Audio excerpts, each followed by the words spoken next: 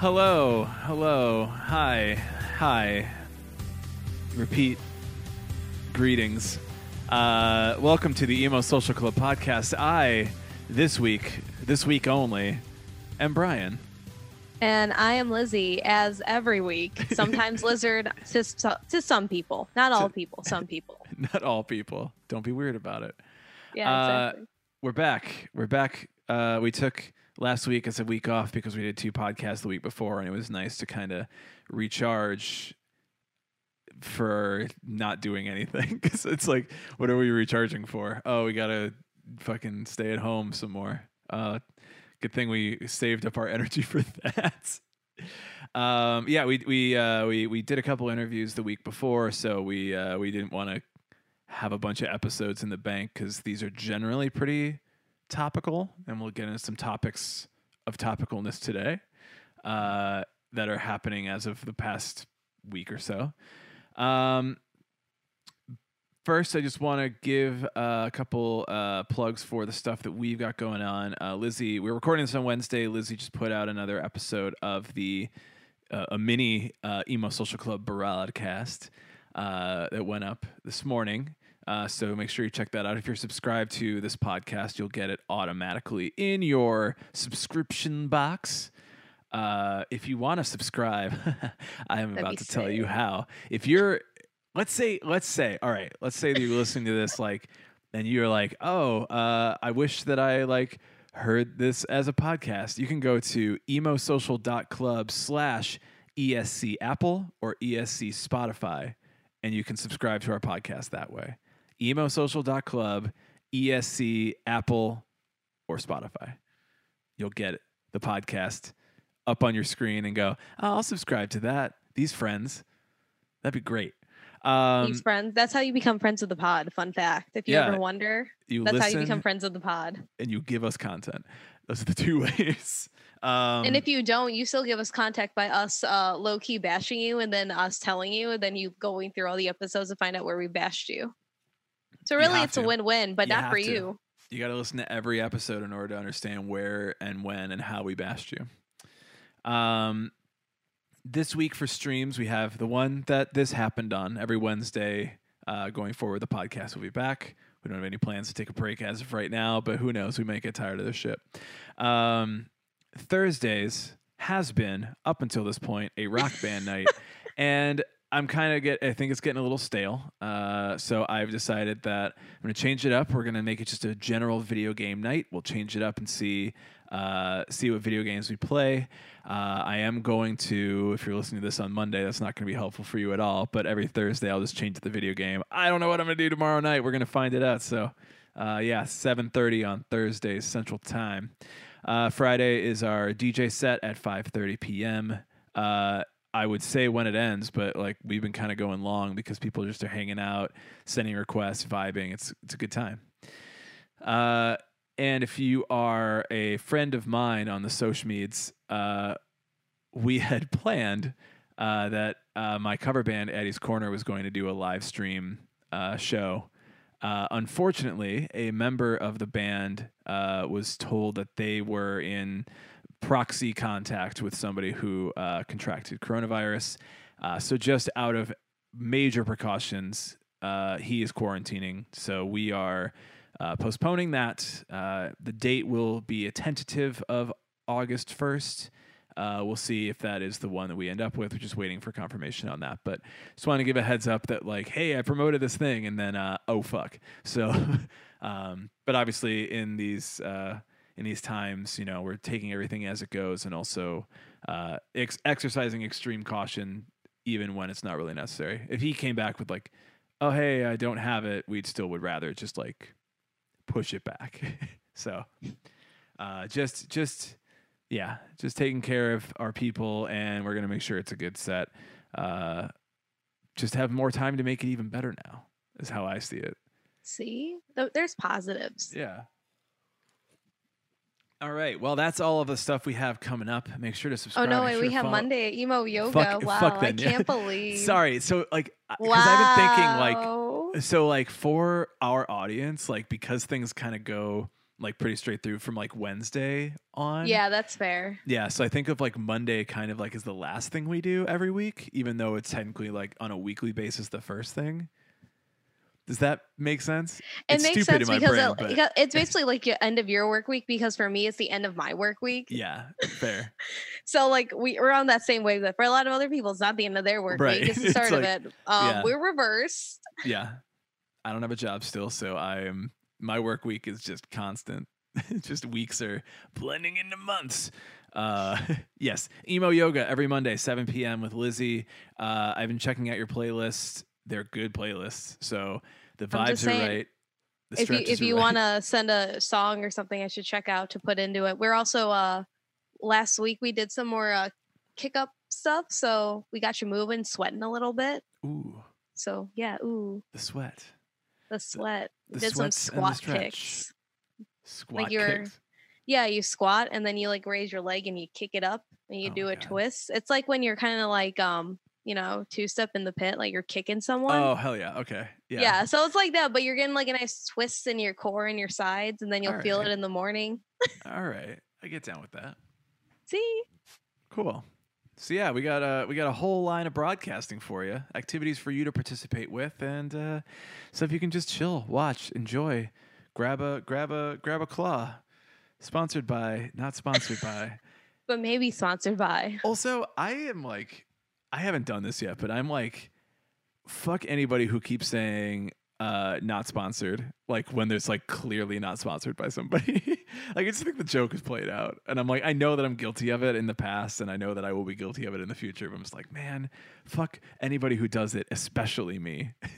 Oh my god. It's like, we know you're not sponsored, you don't have to tell us, like, you have to disclose it. And if you're, except the one day that we get sponsored by somebody, God willing, we're gonna be like, they're gonna sit there and be like, you're not really sponsored. Where's the joke? And you're gonna be like, no, really, please. Yeah, yeah, of course. I think it's like, you've got like, you're like a YouTuber with like 20 followers, 20 subscribers, which is, by the way, my YouTube channel that I put out middling content on when I feel like it. And it's like, if I then said in a video, not sponsored, like I would be watching my videos and go, man, fuck this guy. This guy should shut the fuck up. So it's more or less like a thing of like, say whatever you want to say on your videos. Who cares? Do your thing. But at the same time, I'm like, man, fuck this guy. And also that guy's me. That's all. Okay. All right. Let's get into some of the talking points that have come up over the last 2 weeks. It's been a lot. Yeah. Can you just, Lizzie, if you had to give like a 1-sentence summary of the last 2 weeks, go for it. A lot of things got canceled and then people didn't want to cancel them. That's true. And now things are hitting the fan again. And that's pretty much for everything. Literally everything. Yeah. That's fair. I mean, there's a lot of news, and I would hate to like, I don't know, focus on anything that's like not that crucial. Although I would say that like, Riot Fest and My Chem rescheduling their dates is like a big thing for our audience. Riot Fest and Lala, I think that happened since we were talking to. Yeah, Lala canceled, and then I also know I know at least Shaky Knees on Atlanta finally canceled. They tried to reschedule for October. Mm-hmm. And then Smashing Pumpkins canceled their date, and that was one of their headliners. Mm. And pretty much it was like a domino effect. Anything that's really was going to happen that was worthwhile for us waiting at the end of the proverbial tunnel of like the spring, summer coronavirus outbreak, completely was squashed. Yeah. So when we go into September, we'll just have to wait until next year. The one thing that Riot Fest did do that nobody else has done from what I've seen is that they have actually released a good like lineup so far for next year. And like nobody else has done that. Yeah. And I think that's like a big power move, honestly. Like considering that. So I think from Riot's end, and of course we have some context there, but I have not talked to any of them about this because I cannot imagine the kind of stress that they're under right now. Like any of those memes where it's like a small animal and it's like, please don't bother me. I'm under a lot of stress. Yes. They are obviously an independent festival as far as like Chicago is based. So the money that people have purchased tickets with is in their pockets, expected that they will have these tickets to go to the show this year. And now if you say, yeah, we're canceling it, then as we learned from Ticketmaster and Live Nation and all that, if you cancel it, then everybody can get their money back. And obviously there are people that will still need to do that for Riot Fest. But if you're an independent festival and you need to keep as much money working for the people that are employed there, for locking in bands, for all this kind of stuff, you need that, cash on hand to use, and then you have to make it worthwhile for the customer to not ask for their money back. And I think that by releasing a stacked lineup, a phenomenally good lineup, I'm actually like super stoked. And assuming that was what was going to happen this year and now it's just happening next year, I certainly think that this is like a very, very strong lineup for Riot Fest, and adding an additional day with if you buy your ticket before July 16th, that's the big kicker. Yeah. So if you already have a ticket and if you're buy a ticket before July 16th, you're good. You're able to get into the festival next year, and you'll have an additional day of the festival on Thursday with bands that are yet to be announced, some bands that are only playing that night. I'm like, that's awesome. Like, that's definitely going to help. It's basically like you're going to go to 4 days of Lollapalooza, but it's not going to be anywhere near 4 days of Lollapalooza where I want to fucking die. Yeah. And potentially and realistically, there are going to be way less people on Thursday night than there will be at any of the other days. So you'll actually be in a less packed event with bands that nobody else will be able to see, and first access to merch, first access to everything in the park. So yeah, it's awesome. And I think that that's definitely going to help them like have some money on hand, have some, have a product that people can buy in order to support Riot Fest for, everybody's struggling this year. Everybody's having a hard time, especially if you're independent, especially if you're working on all of it on your own and you've got employees to pay. And now you can't even do the main thing that you exist to do. I certainly think that if you are able to buy your ticket now, go for it. I haven't bought mine yet, but I plan to because I want that extra night. So I will be buying a ticket and I will see everyone there. Literally. Just know that at least my friends and I, once we saw the new lineup, because most of my friends that I go to these festivals with, they're not super active on social media like I am. So I saw it and I sent it all to them. I'm like, so what's our plan? And we pretty much came to the conclusion of we're just going to drink a gallon of Pedialyte before and after each day. Oh. To prevent dehydration and dying. And I highly suggest all of you to do the same. And throughout the day too. Just for our audience to know, in case you haven't seen it, I'll read off like some of the, I guess the relevant names for our podcast. You would know. Yeah. My Chem is still headlining. Smashing Pumpkins, like you mentioned. I guess it's one of those things where you can kind of guess like, well, it's either Lala or Riot, and in this case, it's Riot. Run the Jewels. God, they were so good when they played a couple years ago. Which I find is a big plot twist because Pitchfork was originally supposed to have them and we snatched them up and they can't play because of that radius clause. So yeah, fuck you, Pitchfork. Coheed and Cambria is awesome. Taking Back Sunday, of course. Lupe Fiasco, Vic Mensa, All American Rejects, Newfound Glory, Simple Plan, Thrice, Circus Survive. I guess Circus Survive was going to play, and I was like, I bet they're going to be there. And I'm excited for that. Best Coast, Bayside, Meg Myers, Pup, Mayday Parade, Fever 333. It's going to be so good. Living Color is playing, which sounds awesome. If you don't know who Big Frida is, look her up. She's great. Oh, yeah, she's fun. Yeah, that's going to be one of the better sets of that entire weekend. Thursday, Saves the Day, Don Broco. Meet Me at the Altar. I love them. Yeah, I love them for like the last 3 years, and now everyone is finally getting on the train. That was the last show I saw before everything got shut down. Oh my God. At Inside Town. I was at this DIY show, and I was standing there. I'm like, I think I'm the oldest person here, and I'm 25. Huh. Like, all right. Sucks. And then it? I saw someone I went to high school with who is older than me, so I felt less bad about it. But then I was like, what are you doing here? Why are you here? Why are you here? You also got Boston Manor, The Sounds, which the Sounds are so good too, and Kenny Hoopla, who we have shouted out Big as hype. He's fantastic. So yeah, he's charting on Billboard for his song now, which is amazing. So I heard it actually one night because my stereo receiver obviously plays like the radio, but I always just hook it up for my vinyl, and I turned it on one night. And it was like one of the songs. I'm like, wait, I know this song. And then I heard it. I was like, are you like, fucking kidding me? It was on KQX. And I'm like losing my mind.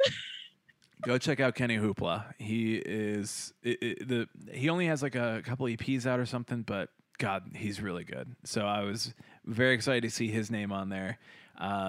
Lineup looks great. So yeah, we'll see y'all in 2021 for that. There's more names to be announced, more stuff to be announced. Buy a ticket now to support Riot Fest and also to get in on that super special night. Yeah. Also, for anyone wondering, My Chemical Romance will be playing September 18th because it says so on their rescheduled dates. Yeah, they have which is Sunday, right? I think. I think it's the Sunday. I closed the window now. Sure. Go all 3 days, you cowards. 4 days. Go all 4 days, you cowards. If you've gone to 4 days of Lala, if you've gone to 1 day of Lala, you can go to 4 days fucking Riot Fest. Dude, you can. As somebody who's gone to Lala all 4 days multiple times, when I had to work the next morning too, you can go. You're fine. You maybe not fully fine. You'll be fine. Drink some Pedialyte. You're fine. I've never done that, but I still won't. We went to Lala last year. It was fine. Yeah, but I only did 2 days of Lala last year. It was fine. It was great. It was rough. Let's talk a little bit more music news. Lizzie, you've been pretty active on the tweets this week and last week. Yeah. And have been telling me some news, which I know there's a lot of things going on. There's a lot of things. So I don't know if talk to me about the tweets. Talk to me about your tweets.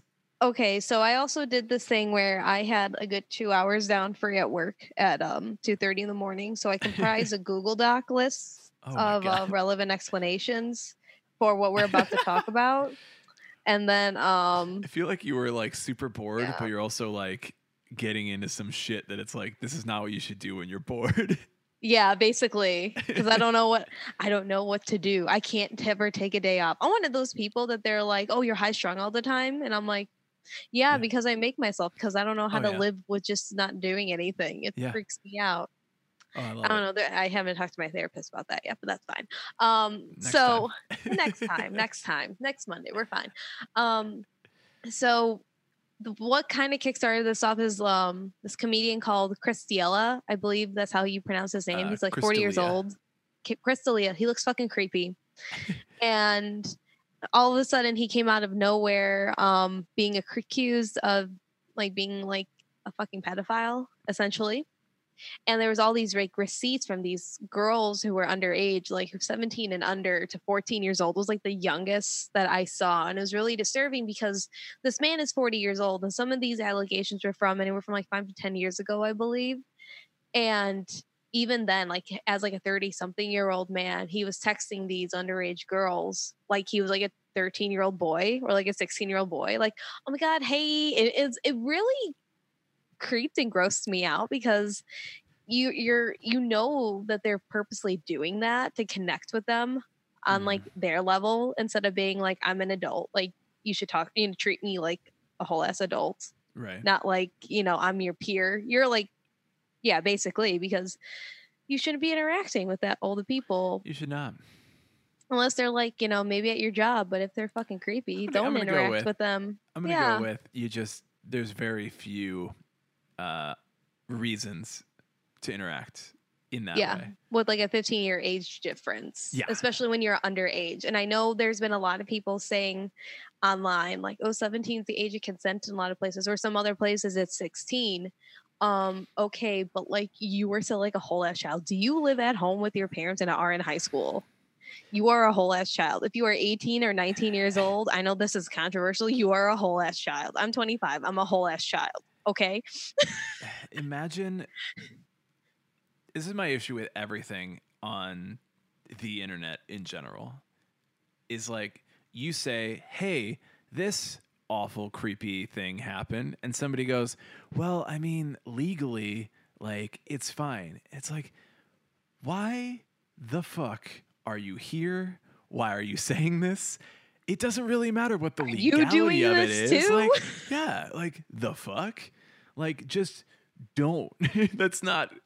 It's not appropriate. It doesn't. It's really not up matter. for debate. And the other issue too was that he was like grooming people. And I mean, we've heard that term used before, especially with like William Control, where he was in a similar but more like sadistic situation where he was, getting a hold of his fans and then being like, oh my God, like I'm in this band you really like, and I want to hang out with you as like a teenager, which any teenagers would be like, yeah, that's like fucking cool, because they're like, oh, like I'm listened to, I'm heard, I'm seen, I'm respected. Yeah. Which obviously a lot of teenagers don't feel like they are, depending on the situation. And then they kind of groom them to be like, oh yeah, like you should be doing these things, you should be listening to this other person you're in a relationship with, whether it's good or bad. Oh, you should always be at their beck and call. Like all these very negative, toxic traits that, as we grow older, we hopefully are able to unlearn those and know better, and to be able to, catch that when we see that and like either call people out on it or, just avoid it. But when you're that young, you don't know any better. And especially if you're not like telling your parents, they're obviously not going to know. And then like if you tell your friends, they're also going to be like, oh shit, like I don't want like to get in trouble or any crazy shit to happen. So it's very manipulative. And the Chris D'Elia's whatever the fuck it is, it's fucking pedo. His response was basically like he just like ghosted on social media, like deleted everything.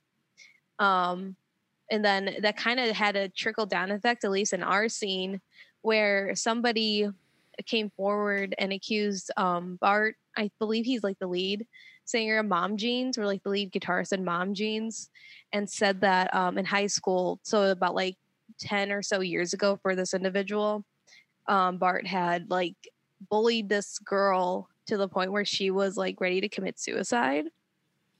And there was like no really receipts to look at it. And there was like nothing on Mom Jean's Bart's side to come out and say anything about it. And pretty much everybody in the comments were saying, I just don't believe that, because they're a pretty popular indie punk rock band among a lot of people. I mean, like I would listen to Mom Jeans and I'd be like, okay, they're pretty good. Like they're tolerable. They're almost like every other mom, dad, parental unit name band out there nowadays. Just put two words together and you have a band that sounds exactly like whatever they're selling you. Exactly. I am jaded on band names, but it's the trend. Fuck that trend. But so that happened, and all the comments were like, I just don't believe that. This happened so long ago. Why would it matter? And that has always been kind of divided with a lot of people in general across the board and mainstream society as well, because we've also seen with accusers who have come out, like the Biden accuser came out, decades after the fact. And people don't understand that, sometimes when you have the type of trauma, like it takes you a while to understand that it was what it is because of either lack of proper education or you suppress it.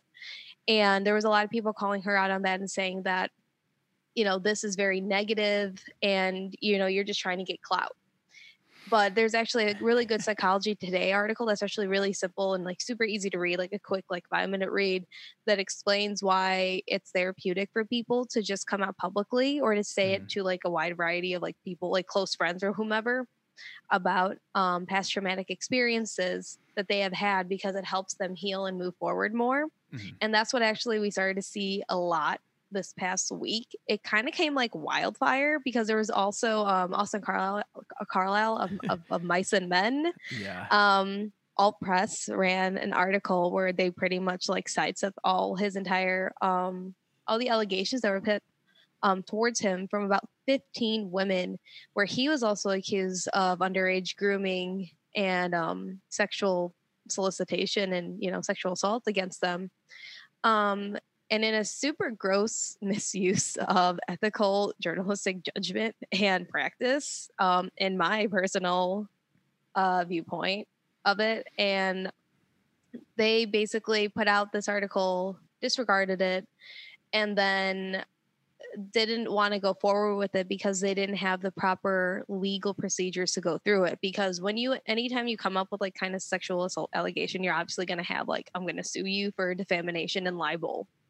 And we could kind of see that too with if anybody's listened to like the Ronan Farrow's Catch and Kill podcast or read the book, that's about him finding out more info about Harvey Weinstein and getting him out into the public eye and saying like, hey, like you completely misused your power and like you completely screwed over and hurt all these women. You kind of have to have like a good legal backing because they're going to come at you and then you're probably going to have some type of trial. Like that's usually what you have to think of. And All Press didn't think of that and just thought of, let's just save our asses and not do it, kind of mention it, but then let's also bury it to the point where we're kind of invalidating the victims who came forward. And a lot of people obviously called them out on it. This one girl who I guess was the main girl to possibly be interviewed came forward and had like all these text receipts and everything. And All Press tried to like DM her on Twitter, was like, oh, hey, we'll like run the story now that we have like, they switched over editor in chiefs to 2 women that they already had like in their company. And they're like, well, we're going to look into this more and like, let's re-interview you. And she's like, no, I'm not going to do that, but I'll talk to any other publication about it. But because a lot of these publications who would, you know, really love to run this interview and talk with these victims, they don't have the legal backing to do it. Mm-hmm. Because even though it's like Of Mice and Men was like this, I didn't like Of Mice and Men, so shitty, hardcore band in like the mid 2000s, you know, he still probably has a decent amount of money from just like sponsorships and producing whatever else he does behind the scenes. And then the other thing was that he pretty much said that like, oh, I found God, so I'm all chill now. Peace out. Bye. And then he also included in his, he put an Instagram post out that said, oh, but my wife's a sexual assault survivor and we're having a baby, so I'm not a bad person anymore. Jesus forgives me. Bye. And then like it's been off social media. And then there's just been a good plethora of other like kind of smaller bands. Some of them were like local bands that I kind of have heard about, but I haven't been super aware about. But I know some of our listeners probably know more about them or may follow them. So I've been kind of like retweeting those things. The other part of the Mom Jeans situation, though, was that Bart did come back, the singer accused, and actually said like, oh, this girl who was accusing me was actually equally as awful to me. And what I did wasn't right, but also, you know, shit happens. It's in the past. Get over it, essentially. And a lot of people kind of agreed with that. But at the same time, that's still invalidating to so many people who are coming forward later on. I did actually see a tweet that really upset me from a photographer of a larger indie music publication, like online publication. And he had just tweeted basically what it was, well, I got bullied in high school and I got over it. So why are we talking about it now? And it's like, there's a significant difference between you getting bullied in high school and like, if you are being physically bullied or whatever, or, you know, verbally, whatever it is, but you're able to move on in life. If you are getting bullied to the point where you are contemplating or almost completing suicide, that's a completely different story. I always have an issue when someone, you ever like, you're telling somebody like, oh man, I'm really tired today. And they go, yeah, I got like so little sleep. I'm like really tired. And I'm like, yeah, I only got like a couple hours. Like, oh man, I only got like 30 minutes. It's like, that doesn't wake me up. That doesn't like make me feel less tired by you comparing it. Like, can it just be that you're hearing me, or like we're having this conversation about our experience, and like you don't have to compare someone else's experience to your experience. Like, you can just say that was your experience. Whatever you, and I think that most people will I think everybody needs to go through like customer service training, because you learn this, and you like, when 100%. you're speaking to somebody, it's like whatever somebody is experiencing is their experience, period. So like, I'm not, if these are accusations, if these are truths, if these are receipts, if these are whatever, like that person's experience is their experience. You're not going to be able to take that away with a fucking tweet. Like, so many people out here is like, well, I can solve this. I got this. 240 characters. I only need half of that. Like, you're not solving anything by trying to belittle or take away someone else's experience. And for the most part, like you said, everyone is just trying to deal with their experience and their trauma and put it out there into the world to help them with the coping of it. We hear the story time and time again of somebody abusing their power, of somebody taking advantage of people because they have that power. And then as soon as like someone comes around to hold them accountable for that, as everyone should expect, if you've done some shit that is unapologetic, like it just is best to acknowledge that you caused or someone has had that experience and to work through from there, as opposed to like making yourself sound like, no, but that's not true. No, you shouldn't feel that way. You should feel like this instead. It's like, dude, just like work it out. The only reason this person is having this experience and is putting it out there into the world is because it happened to them from all these people. Like, and that's the sad thing is you had like multiple stories. Like, it's not like, right. That's the thing. Like, it's a consistent trend. It's a trend at that point. Yeah. Like it's happening everywhere. And especially in media, we're going to hear about it because it's people that have a position of power who are public, who are seen, who are, someone's favorite band, someone's favorite comedian, someone's favorite actor or whatever. And they're like, I don't want this person to have this platform and be able to use it to do this to somebody else. And I agree with you that All Press did a bad job of like having information and not doing anything about it. And I've always, it's like one of those things where I think this has been an ongoing thing for a while. It's just finally All Press is being held to account for it. But you have this magazine that is making whatever money off of a very small amount of bands that are also not making a lot of money, like in the grand scheme of things. Like, the stakes for alt press and the stakes for these bands are a lot lower monetarily than a lot of other people in the media, even like a Crystalia, who is probably much more wealthy than most of these bands and this magazine, like, you've got much higher stakes in certain cases and you've got much lower stakes here with All Press. And I understand that like All Press is like legally we have this and there are these complications with that, but like at the same time, man, if you've got information, like it's got to go to the right place, or you're going to be seen as somebody who's like, I'm protecting him because he makes me money. And that's the issue of the guys club and that's the entire issue with it, is because you're not showing balanced journalism. So when you're in journalism school, literally any fucking class, honestly, either undergrad or master's degree, wherever it is, they want you to show both sides of the story, whether you like it or not. You have to include whatever counter argument that there is. Should Fox News take that course? God, it would be so helpful. Lizzie and I go back on this a lot, like, because obviously I agree with you. Like, yes, you should show both sides. You should explain both sides. Of course, one side in general nowadays is like wrong as hell. So it's like, yeah, I'm going to show it to you, but like it's super wrong. And then modern media, major media channels are just like, nah, I don't want to, so I'm not going to. And they get more popular because they don't.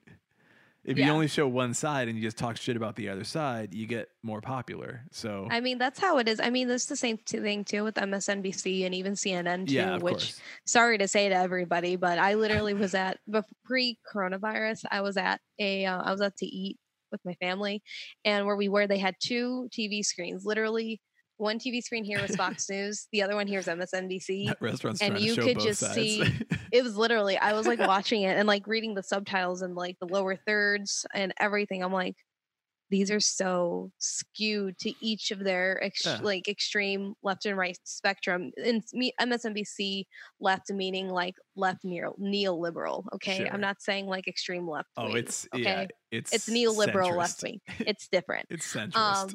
But that's what it is, and it like just blew my mind in that moment. I'm like, Jesus Christ! Yeah. Like if only people would know like that's actually happening and want to accept the fact, because we create an echo chamber for ourselves a lot of time. Obviously, like we do it even without knowing, because we're just like, well, we shouldn't have, a lot of these things going on in the world happening.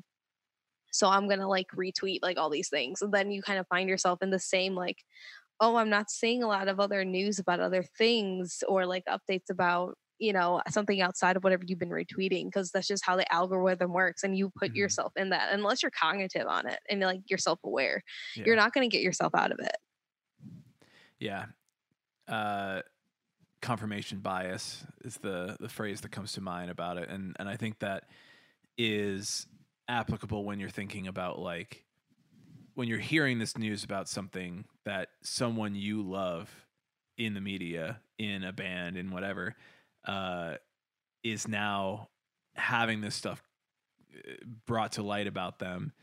And you're like, I'm looking for the person that just says, no, it's not true, or no, that's impossible. And giving everybody has the opportunity to present their side of it and to present their case and give, that, but I don't know what that is. I'm just saying that they at least have the time and the place and the availability to do that sort of thing. But like as an audience member, as a person who's reading these articles, as a person who is going into these things, losing that artist, that person who has meant this to you, like, of course you're going to have some confirmation bias looking for the person who says it's not true when you're hearing this hard news that like somebody you respected is actually a piece of shit. Like, of course. That's really more of just a pointing out an issue. I don't really have a solution for it. Like, well, that's kind of the thing, because everybody, especially with like the Mom Jean situation, people were saying, oh, you guys. So the big thing was, oh, we shouldn't be calling out people for things that they posted on Twitter like 10 or so years ago, especially with protests and Black Lives Matter, like adjusting your language as you learn, as you get older is what it pretty much meant. Yeah. And people were really, really clinging to that and saying like, oh, you guys aren't really what you say, you're hypocrites. And then also going into, oh, you're all for cancel culture. But we're going to break this down really quickly, because I found the differences between that and call out culture and woke activism. Yes. So I had this really good Vox media article that I found. It's called "What is Cancel Culture?" Explained in like a historical debate. Mm-hmm. And what it pretty much says is, well, first, Urban Dictionary has the definition for canceled is to dismiss something or somebody, or to reject an individual or an idea. And then dictionary.com has actually added that it also has an explanation about canceling people in it too, because this has become such a big phenomenon. Right. And so quote from Vox Media is, the rise of cancel culture and the idea of canceling someone have become polarizing topics of debate as a familiar pattern has emerged. A celebrity or a public figure does something or says something offensive. Public backlash, often fueled by politically progressive social media, ensues. Then comes a call to cancel that person. And essentially that's basically to shut them and their entire lives down. Mm-hmm. But the thing is, when we look at a lot of these people are actually like having to put disclaimers. These accusers are putting in like disclaimers in their tweets, like, I'm not looking for clout. I just want to put a warning out there to people. And that's when you come out to call out culture, which we seem to always forget exists. We always seem to be thinking it's either we're chill and we're hanging, or we're going to dismiss it, or it's all the way over to canceled. This is kind of the middle ground. Americans are really bad at nuance. Yeah, they are, as we've seen. Yeah. So call out culture is supposed to be, quote, the natural escalation from pointing out a problem to calling for the head of the person who caused it. So call out culture is basically your fave is problematic. If you guys were ever on Tumblr and you're like, your fave is problematic because of XYZ. And it's pretty predominantly found in fandoms. Okay. I was on different Tumblrs that had that.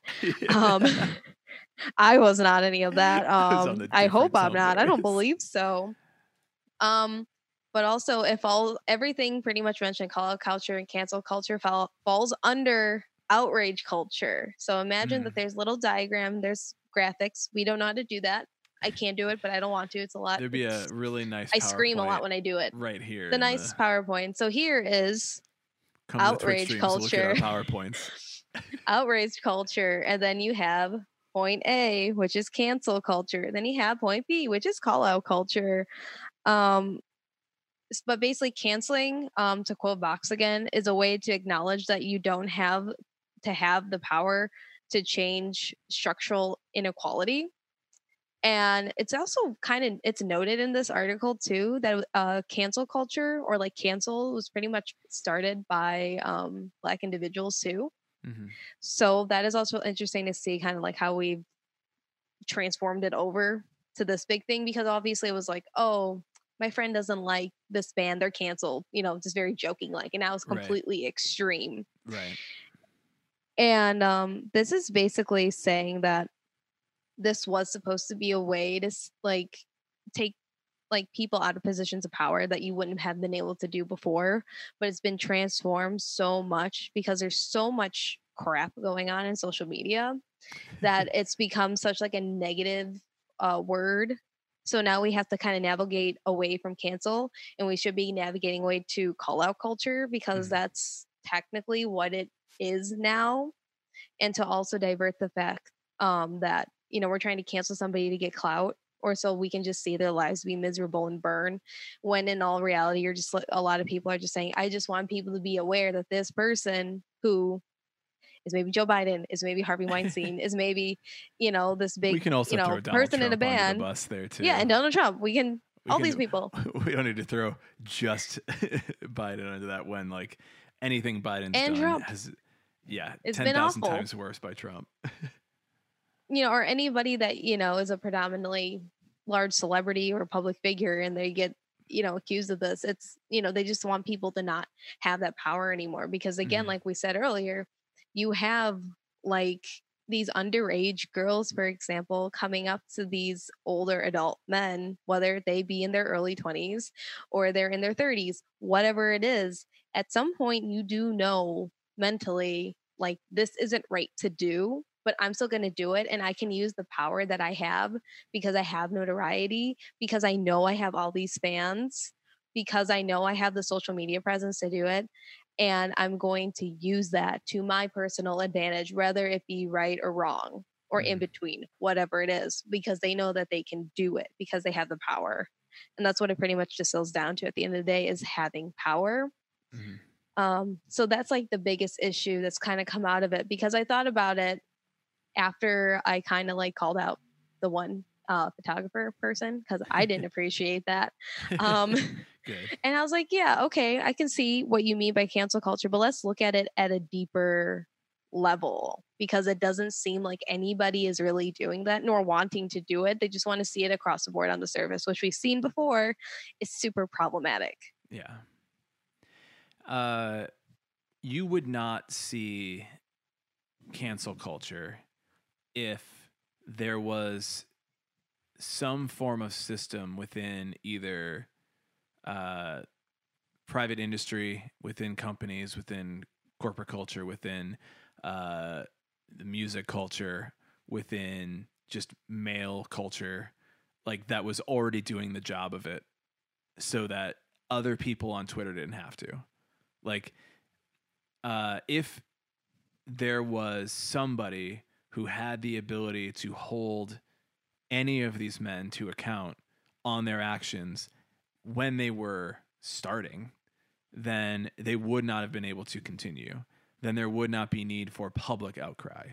I think we'll get into a little bit of the Black Lives Matter stuff in a bit, but just to compare it to that part of the news as well, it's like you would not have all of these people in the streets asking for something if it was already being provided But what you're saying, what cancel culture essentially is a reaction to the fact that there are a lot of powerful men who utilize their platform to take advantage of people who do not have power. Whenever you, if you ever are like, and I heard this actually about right-wing media and how they complain because they tell jokes and people don't get the joke, and it's like it's like a rule of comedy that you only punch up, you never punch down, because it's not funny to watch somebody in power hurt people who are weaker than them. It's like a basic truth of humanity that like generally people don't like to watch somebody who is very powerful beat up on somebody who is not. We don't watch Marvel movies because we hope that Iron Man is like just gonna fucking beat up everybody. That's why we watch Batman, because he beats up people who are weaker than him. So there you go. Now you have a little bit of a critique on Batman and being a capitalist who beats up on the poor at night. So it felt very similar to me to like see that as like maybe that's a reason why we see this differentiation between what people believe happened and what the victims are saying, and like how they don't believe the victims is because they don't fully believe that you as a person should not beat up on somebody who's less powerful than you, should not take advantage of somebody who has less power than you. And what you're seeing as a result of this is people who have less power than somebody trying to fight back, utilizing the only platforms they have, which usually is more people that are less powerful than somebody else. I mean, we are a podcast currently streaming on Twitch to 4 people at this moment. Love but it. You know, it's like our platform is not that large. If we really needed to get something else out there, we would need to utilize a lot more people who also have that platform to get it out there. So to me, people who are upset about cancel culture, and I don't like cancel culture, I hate it. I think that it does nothing to rehabilitate, which I believe is the only thing you can hope to do with this. But if we were doing the job of utilizing this public outcry to ask for accountability from the people around these people, from people who are allowing these positions of power to exist, from people in corporations, from people at magazines that don't hold people accountable, from people at record labels who are making money off their bands. I did see another band was dropped from their label. I don't remember the band at all, but they were like, we just found out about these allegations. The band is dropped. It's like, yeah, that's what you have to do. And it's not because like we want to ruin this person's life. It's because we need to take them out of the situation in which they are causing harm, in which they are in power and have the ability to cause harm. And now we need to rehabilitate them to hopefully get them to a place where they are no longer causing harm to people. And the harm that they have caused, while they can't take it back, it needs to be a learning experience. They need to be punished. I'm hesitant to say anything about jail or incarceration or anything like that, but I don't have the solution. I'm just saying I don't necessarily believe that jail is the solution. Counseling and things tend to be, I don't know. I'm talking like I don't That's understand. also a lot more stuff that I feel like most of us haven't touched on or would know, especially at this point. Yeah. I think the next hands are up on the podcast. Like, I don't know the answer. God. I'm just saying like, I don't know what the answer is. It's just that there has to be some form of solution to that when you ask for those things through public outcry. So I like call out culture of like, hey, everybody, here's a fact that you may not know. I would love for you to be on our side and try to change this fact to something better, because no one in power is going to hold that person accountable for their power unless there's some sort of multiple people and other repercussions that may come from it. Yeah, exactly. The next thing that really crosses my mind is that let's say you do have somebody who actually wants to change or show that they have changed, and what exactly is like the perfect, I'm going to put this air quotes, perfect, like, letter or response to the public after that? Mm-hmm. Because we've seen so many over the last like 5-6 years, and it seems like it's hard to like what, like it's basically like grocery lists. Like, what do we put in the cart to make the best letter of accountability. Like, what are we going to do? It's copy paste. Exactly. But then you still see a lot of people. I made a mistake. I have a consistent lapse in judgment, and I apologize to those that I've hurt. I would like to individually apologize. Things. Yeah. I will be working on change. I don't know.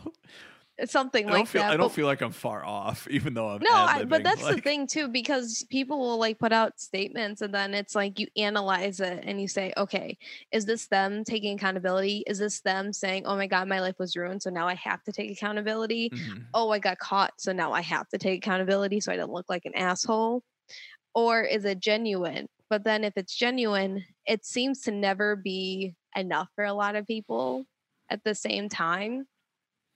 And that's where it becomes more concerning because, again, like, I think the new idea of rehabilitation and like accepting that people have grown and changed is a really new idea to a lot of people in this cancel culture, which is, it's honest to say, because that's what it is. Because a lot of us are still like, we can't just cancel people out of society as much as we would like to for certain individuals. But when it comes to these things, and they're still also like involved in like the music scene, for example, like we have to, obviously it's an individual choice. Mm-hmm. I don't listen to Pine Grove, even though one of my friends loves Pine Grove. We just don't speak about Pine Grove as friends. I mean, sometimes you don't know about all the weird stuff. Exactly. To quote the 1975 in their song. Yeah. Well, whatever. I know that, I was reading their statement and everything and what they have done at shows. But for me, I was like, okay, but it just seems like because their PR firm is Pitchfork, kind of swept under the rug, went away for a bit, came back, put out a statement, and then had a couple like organizations at their comeback shows, which were like all fucking sold out. And then there really wasn't too much accountability otherwise.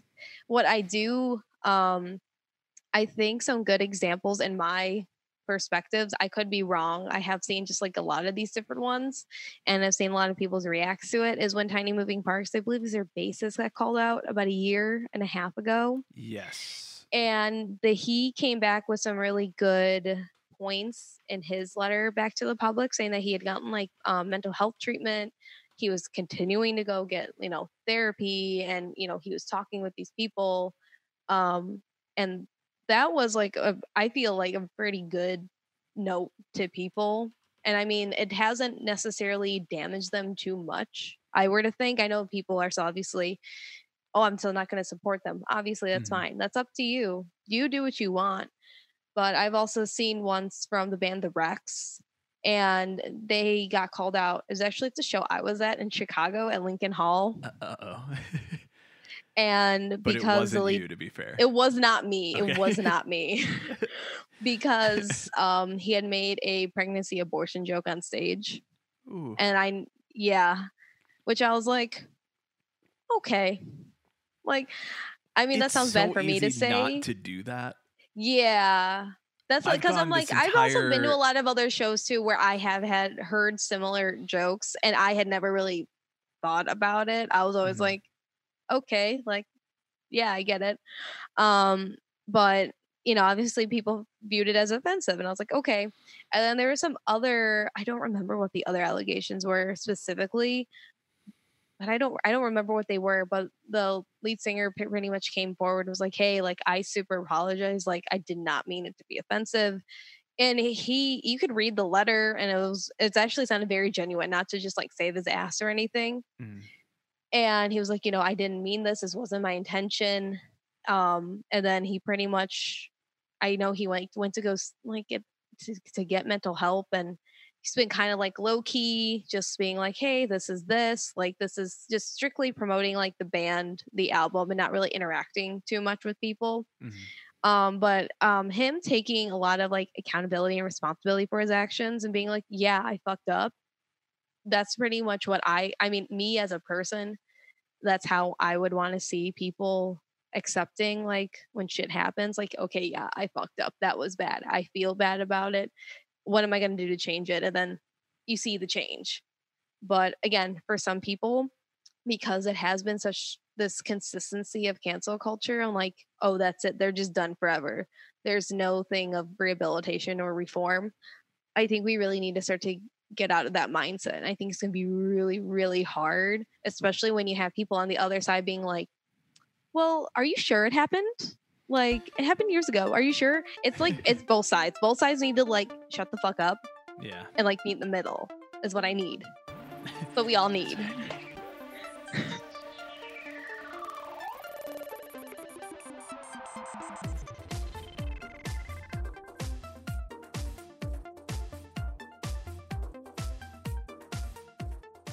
We have had a lot of stuff in the news right now. I would love to talk about all this stuff about defund the police and abolish prison and all this stuff because I personally have not experienced a lot of people saying things to me specifically. I wish I did because I got some shit to say and I have some fucking facts to back it up. But at this point in this podcast, this is me utilizing the platform that we have built to educate anybody who might be listening. I was talking to a friend the other day about podcasts, and he was asking for some recommendations, and I recommend Behind the Bastards to anybody because I think it's just a great, like, informative historical podcast about terrible people and lasting legacies on how things operate now or how people get away with shit that like you wouldn't really think of unless you had this historical context behind it. A lot about fascism, which are some of the best episodes. Very topical. Guys, if you learn about fascism, you will be immediately educated on what the fuck's going on right now. Like it's literally just that little of stuff. Just learn a little bit about fascism. You go, oh, that's this. So he was asking me for some recommendations, and he's like, yeah, I have a hard time like listening to a podcast because it's hard to focus in on it, and you want to give it your attention. You want to, especially if there's a lot of information that you want to gather, it's hard to just like focus on it and gather all that information, especially because a podcast is supposed to be in your ear. You're supposed to be doing some stuff, cleaning the apartment, whatever, while you have it on. So I mentioned that podcast Behind the Bastards because one thing that I really appreciate about it is that it's just given up as little tidbits of information, and there's a comedian on it who then like reacts to terrible information. It's like, hey, let me tell you about the KKK, and then the person goes, what the fuck? So it's like you're getting that information about the KKK, and then you get it kind of like solidified in your head rather than having to listen to the whole thing straight through and comprehend every single talking point that's brought up.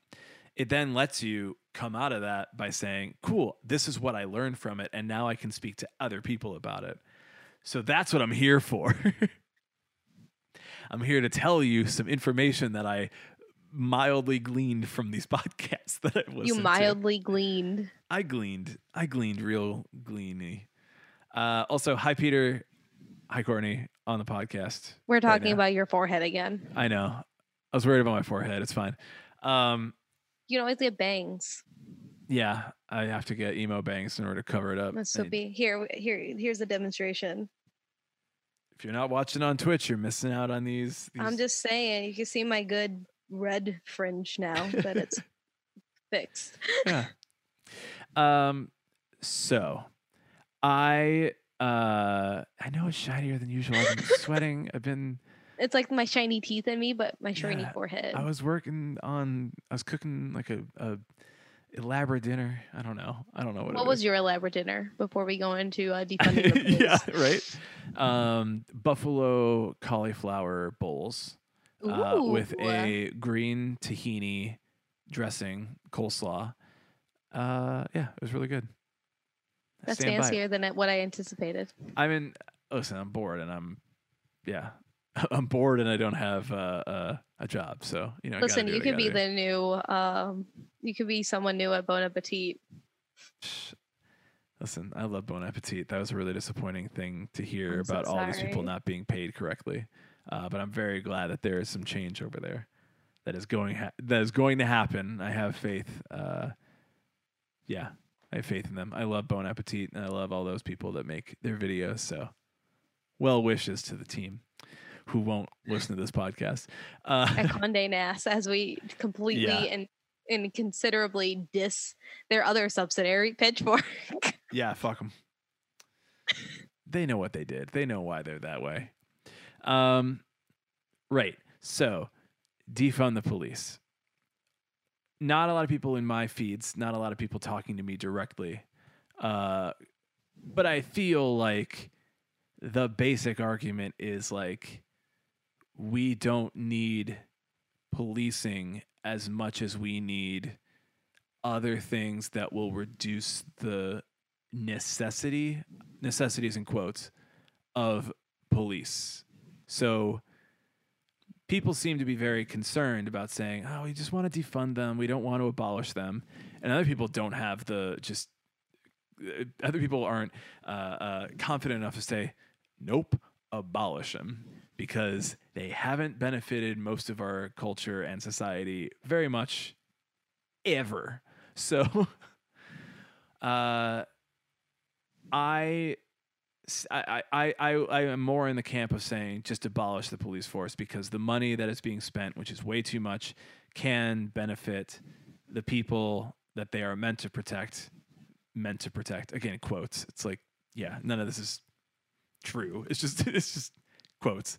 If they're meant to protect certain people, if those people need protection, if those people need support from our local governments, from our communities, then there needs to be a better way to do that. And it doesn't seem to be benefiting any of us to put just a fuck ton of money into Courtney just mentioned we're going to talk about this too.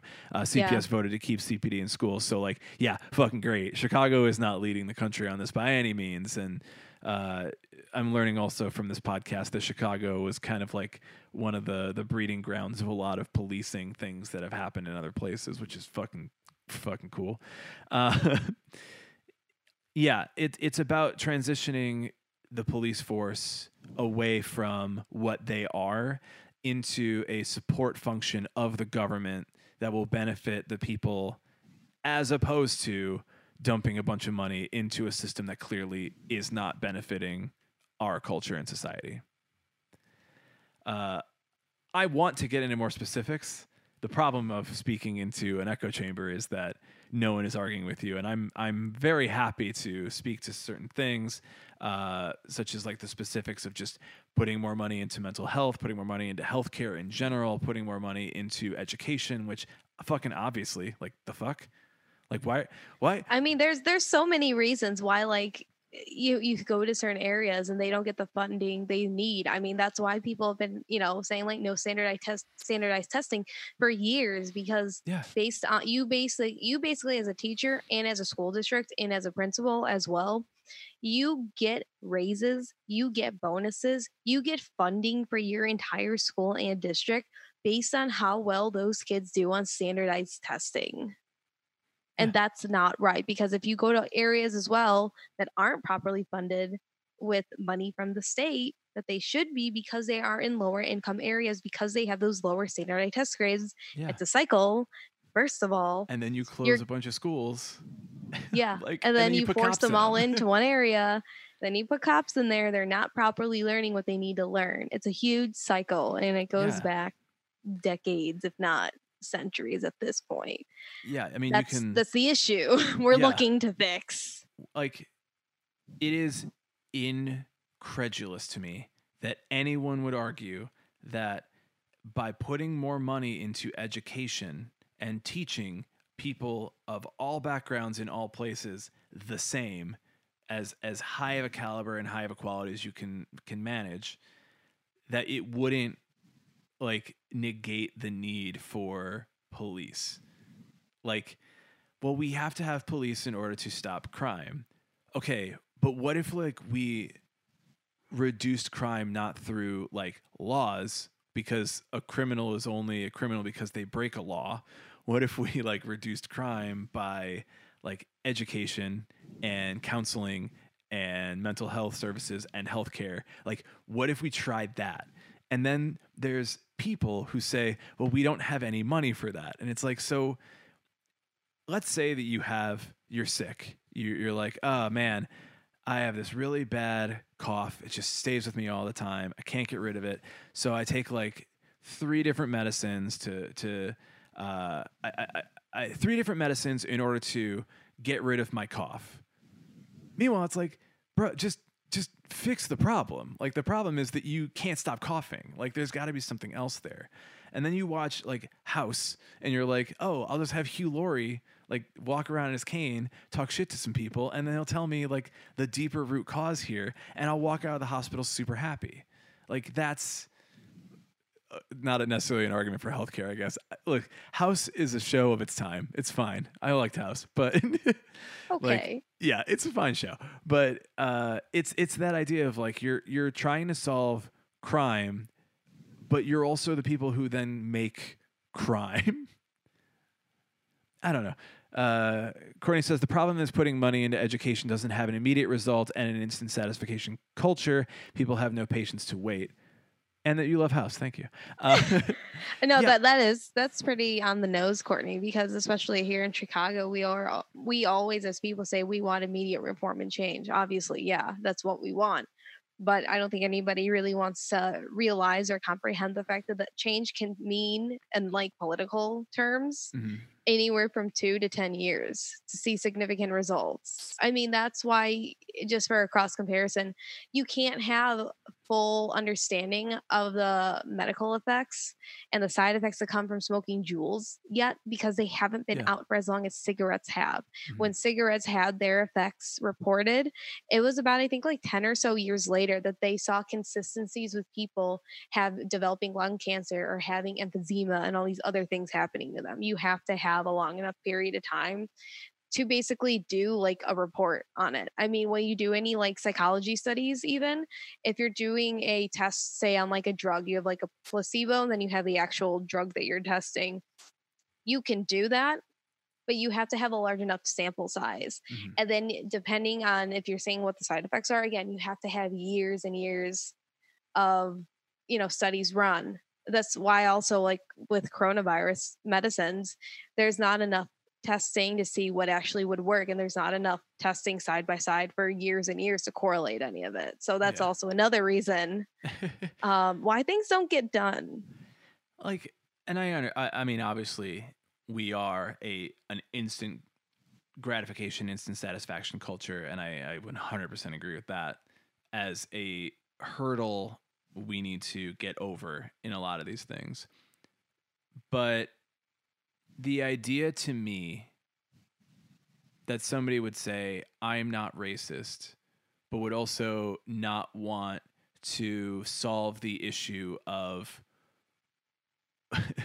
that would not want to solve the issues that are happening in neighborhoods where people of color live, and they're shutting down schools in these neighborhoods, in these lower income neighborhoods that are primarily people of color, that would not say like, oh, like these two things may be able to connect. Like they may, I'm doing a connecting thing on camera right now, but it's like they connect.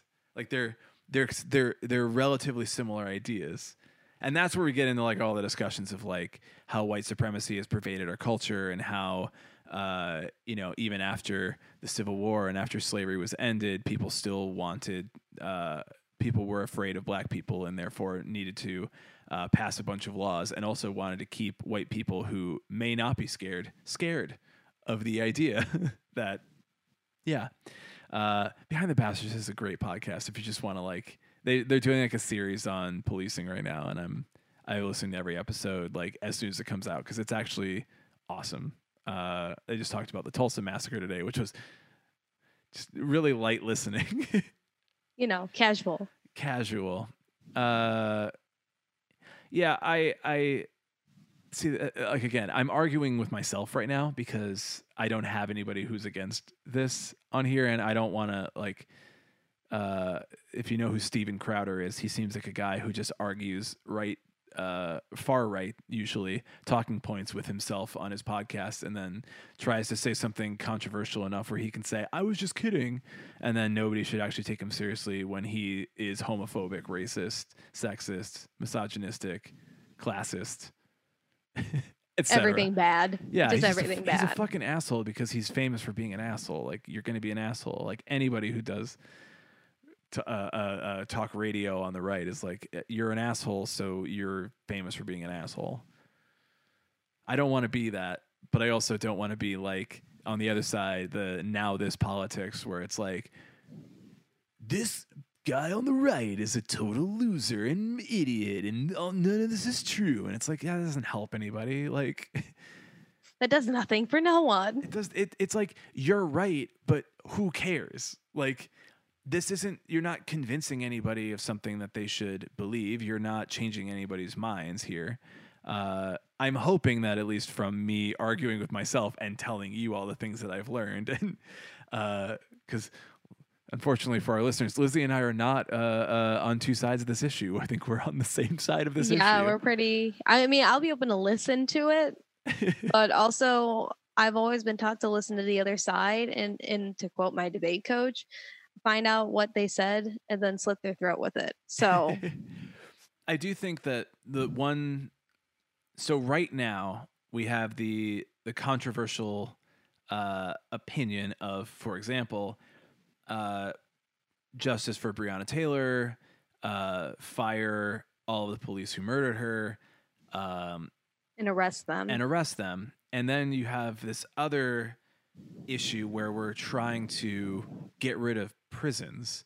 So when you want to arrest these policemen who killed who killed Breonna Taylor, like, where are they supposed to go?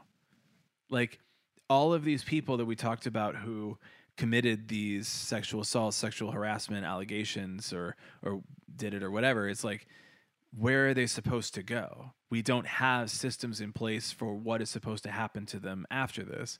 We don't necessarily, everybody who believes that they should be arrested and punished for their actions, for committing a crime, for murdering a woman, an innocent person, we are not really 100% sure, like, where do they go? What do we do with them?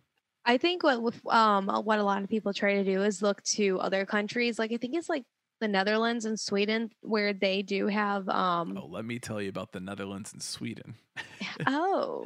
It's just public prison. So, but also their sentencing is severely reduced. So the most that you can get if you do commit murder is about 20 to 30 years. Where here you have life, or you can have like 114 years plus consecutive other life sentences, something crazy like that, where you're like, yeah, obviously, like, that's just life in prison then. I just don't know why you're putting a number to it, but chill. That you're not going to be alive when you come out is what you're telling me. Yeah. But that's because in those types of scenarios, they do have like rehabilitation, essentially. And I think that that's what you need to start to do, is look at it as like, this is rehabilitation. We are reteaching you. We are unlearning all these things that you have done and then trying to fix it. But then there's also a lot of complexities, because like, what if somebody's like a serial killer? Like, they are like a legit like psycho or sociopath. Like, I don't know if you can fix or help unlearn any of that, because a lot of those things, when I listen to my murder podcast, a lot of those tendencies that they have start super young. And it could just be like they like pulled a knife out on their sibling, or if like they started like killing animals in the backyard or some crazy shit like that. It starts at a young age, and it can necessarily just be not even like their parents or like abusive assholes or something. They could just have completely normal parents, but just come out like that. And then whatever has happened to them in like their brain chemically, that's just how it resulted.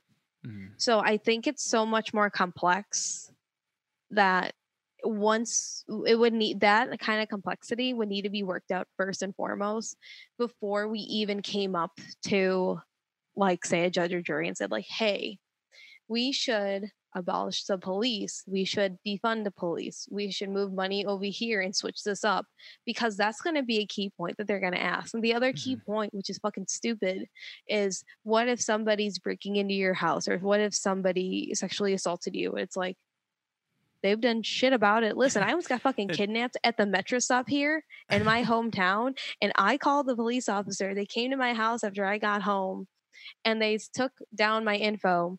Dude did not take me seriously. Yeah. They called me the next day and said, "Oh, my sergeant actually wants me to take and make a full report on it." I'm like, "You didn't before? Yeah. Was it not serious enough for you?" So that's my thing.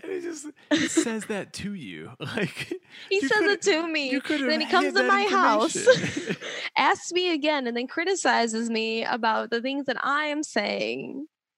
Even though that there has also been multiple reports in this area of like people trying to solicit like a sex trafficking thing happening in this area, like the few months prior to this happening. This is like in October or something. Yeah. And I was like, okay, so clearly your argument, at least from my perspective, means absolutely fucking shit to me. Right. Because me as a single individual person or people that I know would have more power in going to find out who that person is than the whole ass police. Yep, 100%. And now I'm not also saying or condoning like having your own like community militia or policing because that's how we breed like white supremacists and shit like that. So that is another issue. Right. So there's a lot of things to deconstruct here, but we need to start from the bottom, like the nitty gritty where nobody wants to look because that's the roots. That's where they're planted from. Mm-hmm. And you're going to have to start to rip those out first and move your way up before we take the entire thing out, because it's going to be less messy and we're going to have a less pushback then. Mm-hmm. Yeah, I do agree that's going to be an argument. I've heard the argument about like, I mean, really it was about rapists. It was about what do we do with rape? What do we do with murder? Like, you know, really vile people. And it's like, well, the cops aren't handling that now. So like how many fucking asshole white kids have gotten away with raping somebody because police don't care? Like, that is not going to change anytime soon if we continue on the same path. Like, it just won't. No one is going to care about white boys raping anybody in this culture that we've set up and we've established. So we need to change that. I mean, as you brought up other countries and the Netherlands and Sweden, two places I know very well. I lived in Sweden and I fucking love the Netherlands. God, they're awesome. But it's, you know, like if someone is committing a crime, there's a really good chance that they are committing that crime because of a reason in their life that tells them they have to. So if you create a culture, if you create a society that doesn't create a need for them to do that, then essentially you should solve the issue. I'm saying this slower because I'm hoping to find something within what I'm saying that like, no, okay, that won't work. Like, but right, like, for example, if you were trying to rob a house, chances are you were robbing that house because you needed something that house has that you don't. Now, I'm doing this purely from a logical standpoint of like somebody who is more likely to be robbed than to rob. I am not that unemployed yet. Oh my God. No, I'm... Hey, this is recorded. Just remember, just in case. I doubt going forward. Anything you say on a podcast is just for you and your 5 viewers. So, no, I would just assume that would be the reason. Like, I've even read some things online where it's like, if you see somebody who is trying to do something like this, like, if they're trying to rob something or if they are drunk and disorderly or any of these things, it's like, well, there's a reason that this is happening. Like anything beyond like what you're witnessing, there's a reason that it's happening. So do we need to then establish a society that prevents the problem from happening in the first place, and then also have a better system to solve that problem when it does happen? Because I would assume, and I don't have statistics here in front of me for this recorded podcast about Sweden and Netherlands crime rates, but I know they're lower. And I know they have way fewer recorded cases of crimes in general, but I also know that their standards of what is a rape or what is a sexual assault are so much more strict than what they are here. So like inappropriate kissing could be reported as a rape. Like I don't want to say that specifically is in there, but like there something are of that level. Yeah. And I mean, we are learning what the different definitions of what rape can be here too. I mean, even coercion is what, you know, is a big thing that's coming out now. And it's important, and it's becoming more of like this happened while I was in a relationship with somebody. Is it still? And that, again, this is why people also don't say anything till years after the fact. And that's what makes it harder for people to come out with this, because there's so many societal classifications and like non-definitional rhetoric being put to any of it, that we're just trying to figure it out. But it is, if we look at the problem of it, the problem of everything is because of how we have constructed society and to work backwards from it.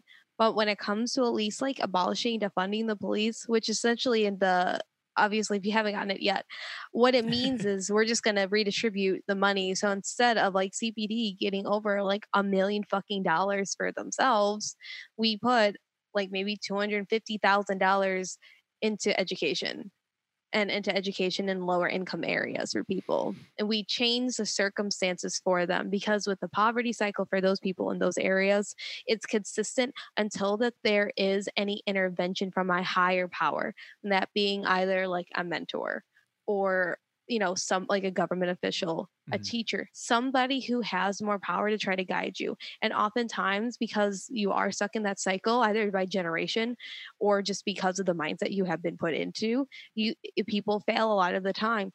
But if we change that area and that society in which that they are living in, and we put funding into those areas so they can start to learn more about it, and so that they have more of this secondary intervention, then they can become, you know, more more involved into these different things, instead of becoming just another statistic, depending on whatever statistic you want to equate it to.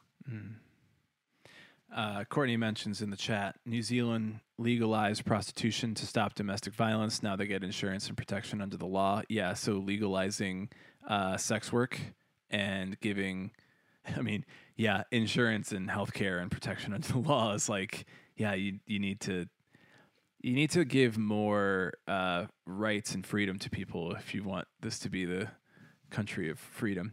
I don't know, but yeah, it's, to me, just that simple. Like, we need to realize that the way that we are trying to solve all of our problems is not really the way to solve it. The way to solve it is like everything else. You do the work beforehand so that the issues don't happen. And when they do happen, you have people that are specifically tailored to the situation that comes up and can handle it for that. If there is something like a rape, then there is somebody who is trained for support for a rape victim, support for finding out information about the rape, for proving whatever. Most cops aren't even pursuing rape cases. They don't test anything. They don't give a shit. So it's bullshit to believe that anybody is actually getting their issue handled by the police if they are a rape victim at this point. You're getting more of a solution through tweets right now than you are through the police system. I think that's a fair assessment. Yeah, no, 100%. I mean, there have been articles ran through too. God, I don't remember where it is, but they had found like hundreds of thousands untested rape kits dating back to like the 90s that weren't tested, and those could have been people who were serial rapists or were still out there possibly. Yep.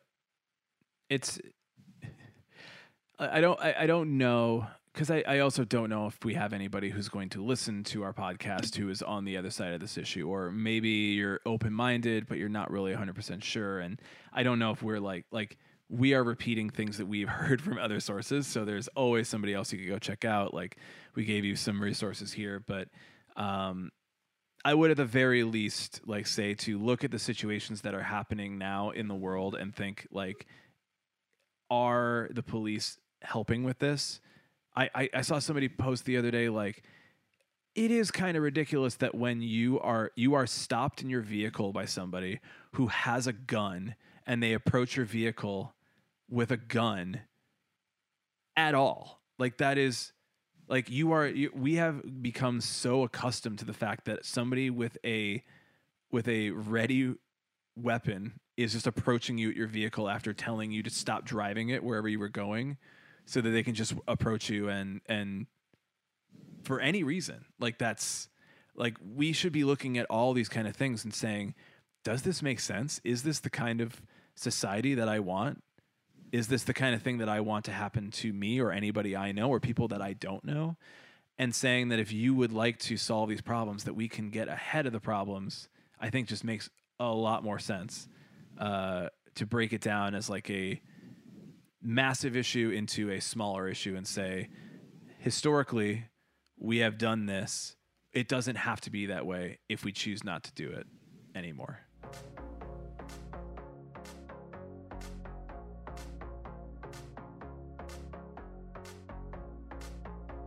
I think we'll go ahead and we'll wrap this episode up here. As per usual, we will stick around and chat on Twitch for a little while longer. Make sure that you are following us on Twitch and you come and hang out every Wednesday, 7:30 p.m. Central Time. Chat with us. Give us your opinions in the fucking chat over there. And we'll keep chatting with you on Twitch after the episode. But we appreciate you. We do. Not. I don't appreciate Brian's weird voice with that, but I appreciate everyone else. I'm going through it, man. Let me just play this outro music, and we'll see you on Twitch. Thanks for hanging out. Thanks for assuming that all cops are bastards along with us. I think we're fine with assuming that. From everyone here at the Emo Social Club podcast, I'm Brian. I'm Lizzie. And goodbye.